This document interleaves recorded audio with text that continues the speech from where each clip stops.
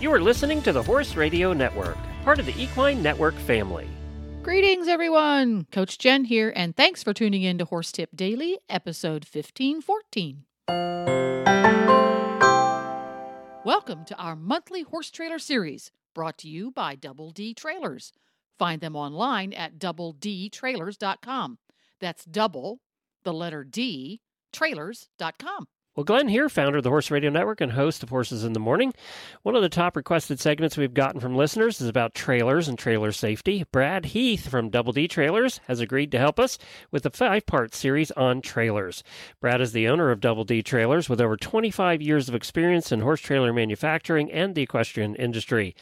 In part 1, we spoke about the do's and don'ts of trailer hauling. In part 2, we talked about trailer configurations and layouts. And you can find both of those previous ones if you haven't heard them. Just go to horseradionetwork.com/trailer, and you can listen directly to those. Now, in part 3, we're talking about trailer myths and misconceptions. And I think this is a fun one, and I did ask for some listener input on this, Brad. So these are some questions from the listeners, or some things that I think are very common that we either have to say, is it a myth or not? All right? Yeah. Good to see you, Glenn. Go easy on me. One of the things that always comes up, is it safe to tie your horse to the outside of your trailer, to the little D-ring? Wow. That's one of those questions that really doesn't have a yes or a no. Here's my opinion on this subject. There's really not a safe place on the trailer to tie a horse. You know, the first thing that happens, we custom build these beautiful works of art that cost thousands and thousands of dollars, and clients are so meticulous over their new piece of equipment. They don't want any scratches on it. And then the first thing we'll do is we'll go tie a horse to the side of it, and, you know, he just rakes his teeth across the paint, or he paws it, or there's a dent right out of the gate. But, you know, I've seen horses cut their legs on the lower portion of the trailer. They can get in between the tires and the fender wells and things of that nature. So my preference would be to not tie a horse to the exterior of the trailer, at least not on the tie loop itself. And I always, when we're positioning tie loops, you know, we try to get those away from the back door so that latches are not a factor. What I like better than anything that I've seen are these products called high ties or tie rights. I think there's a few on the market. We don't make those, but we do install them. And it's basically a rod that sticks out away from the trailer approximately 3 or 4 feet. The horse is secured from overhead, so there's no line hanging down for them to get tangled up in. And they can graze from it, and it just keeps them off the trailer. So I think it's much safer for the horse, safer for the trailer, probably safer for handler too, because you just don't have that horse right up against the side of the trailer. The next one on the list is transport. This is very appropriate because the day we're recording this, we're getting like tornadoes all over the South and 100-mile-an-hour winds in Florida, and I've seen a number of reports today of especially RVs blowing over, and all of that kind of stuff coming in right now. And this was a question that several listeners had: is how do you determine if it's safe to transport your horses in bad weather? And they used heat, wind. I mean, wind was the big one today, but heat's also a consideration. So how do you know? Sure. I think, the answer regarding heat comes down to the trailer itself. If it's an insulated trailer, then that's going to help tremendously. And obviously with good ventilation while you're traveling, roof vents, fans, things of that nature.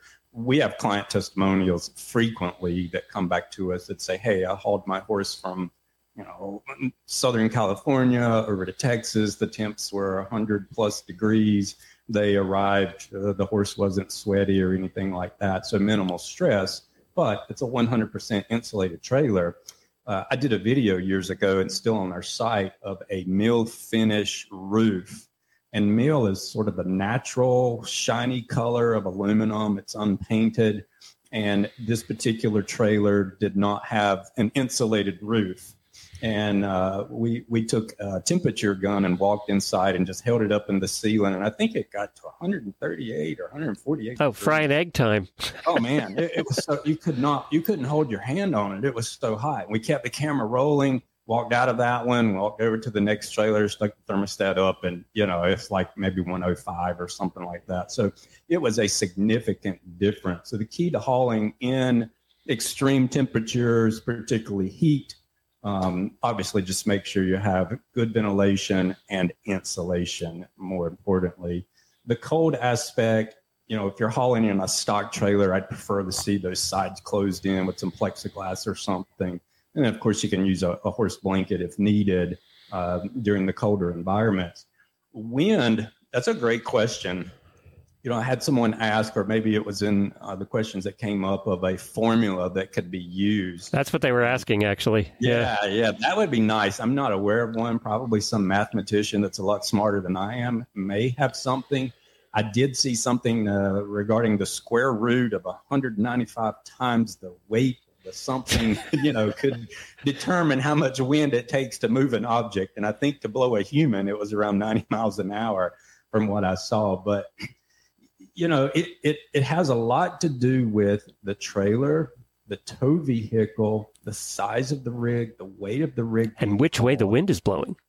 Which way the wind is blowing is a crosswind component. When you look at RVs, RVs sit up much higher off the ground than horse trailers do. And they're much boxier. Yeah.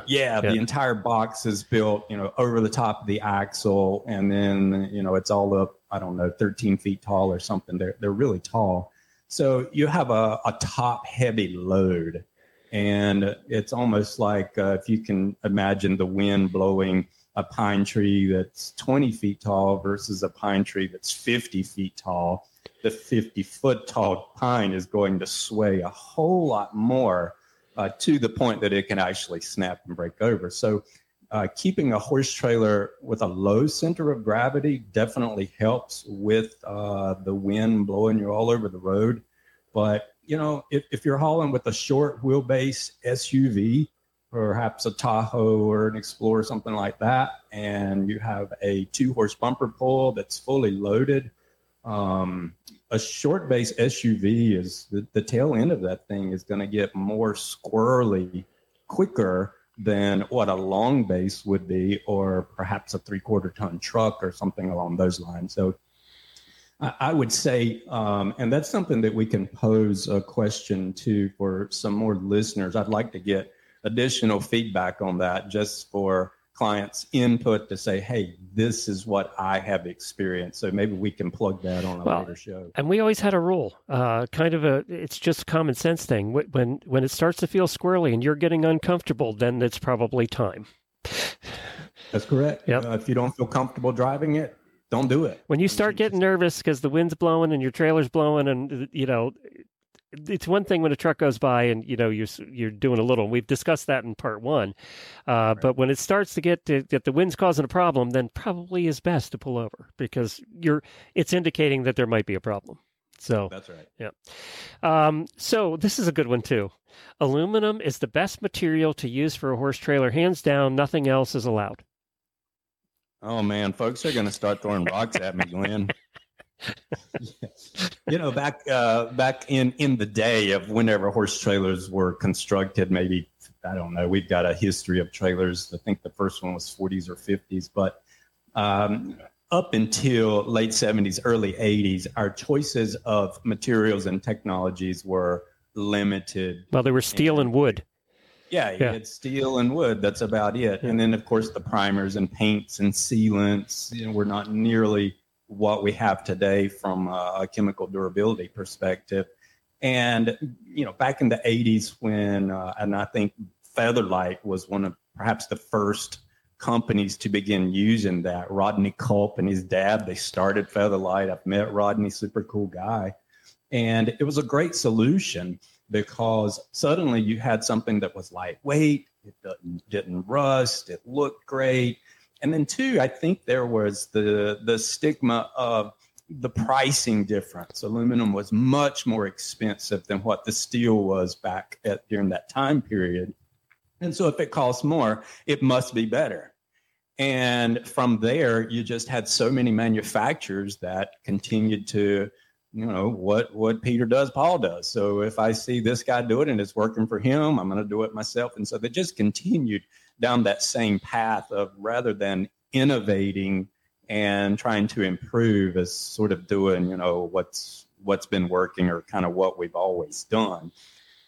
In manufacturing, when we started, I always felt that a steel frame was certainly the safest way to go, based on some properties of aluminum. And at some point, after we've been building 10 or 15 years, we started thinking, hey, maybe we need to do the same thing that everybody else is doing and start building aluminum trailers, because a lot of folks want those, right? And we did.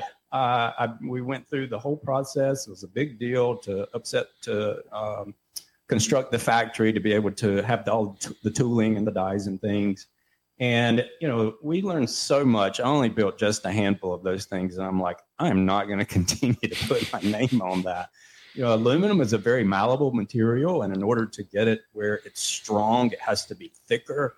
And then from that perspective, it's not very forgiving, whereas steel will flex, and then it'll bend.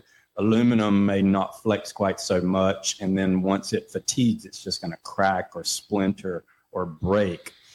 The other properties of aluminum that make it not necessarily the best choice of material for constructing a horse trailer, particularly in the roof and in the floor.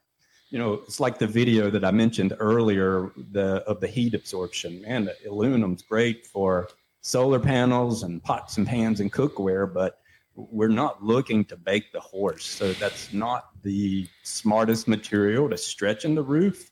But why do manufacturers keep doing it? Well, it's because they can buy rolls of aluminum. It looks like tinfoil at the grocery store, except it's the width of your trailer. It's on a huge coil. A guy grabs it, pulls it from one end to the other. There's the whole roof of the trailer secured around the perimeter, and there's your top. With the flooring, same thing. Aluminum transfers probably more heat, noise, and vibration back to horses' feet and legs than any other material that I can think of that you would put in a trailer, compared to a wood floor, or there's all sorts of, other applications out there. So, I would just encourage folks to, sort of take a step back and think, if you are going with an all aluminum trailer, make sure at least that the roof is insulated. And the flooring, short story, I traded for a trailer many years ago, and it was sight unseen other than photos that the client sent to us. So we delivered the new one, pick up the old one, bring it back to the shop, go inside to clean the thing out, pull the mats back, and I could see daylight I could see the ground through the floor. And it had that extruded aluminum floor, and I was like, oh man. And there's no way you can fix that, because it was the structure and, everything. And it was rusting out.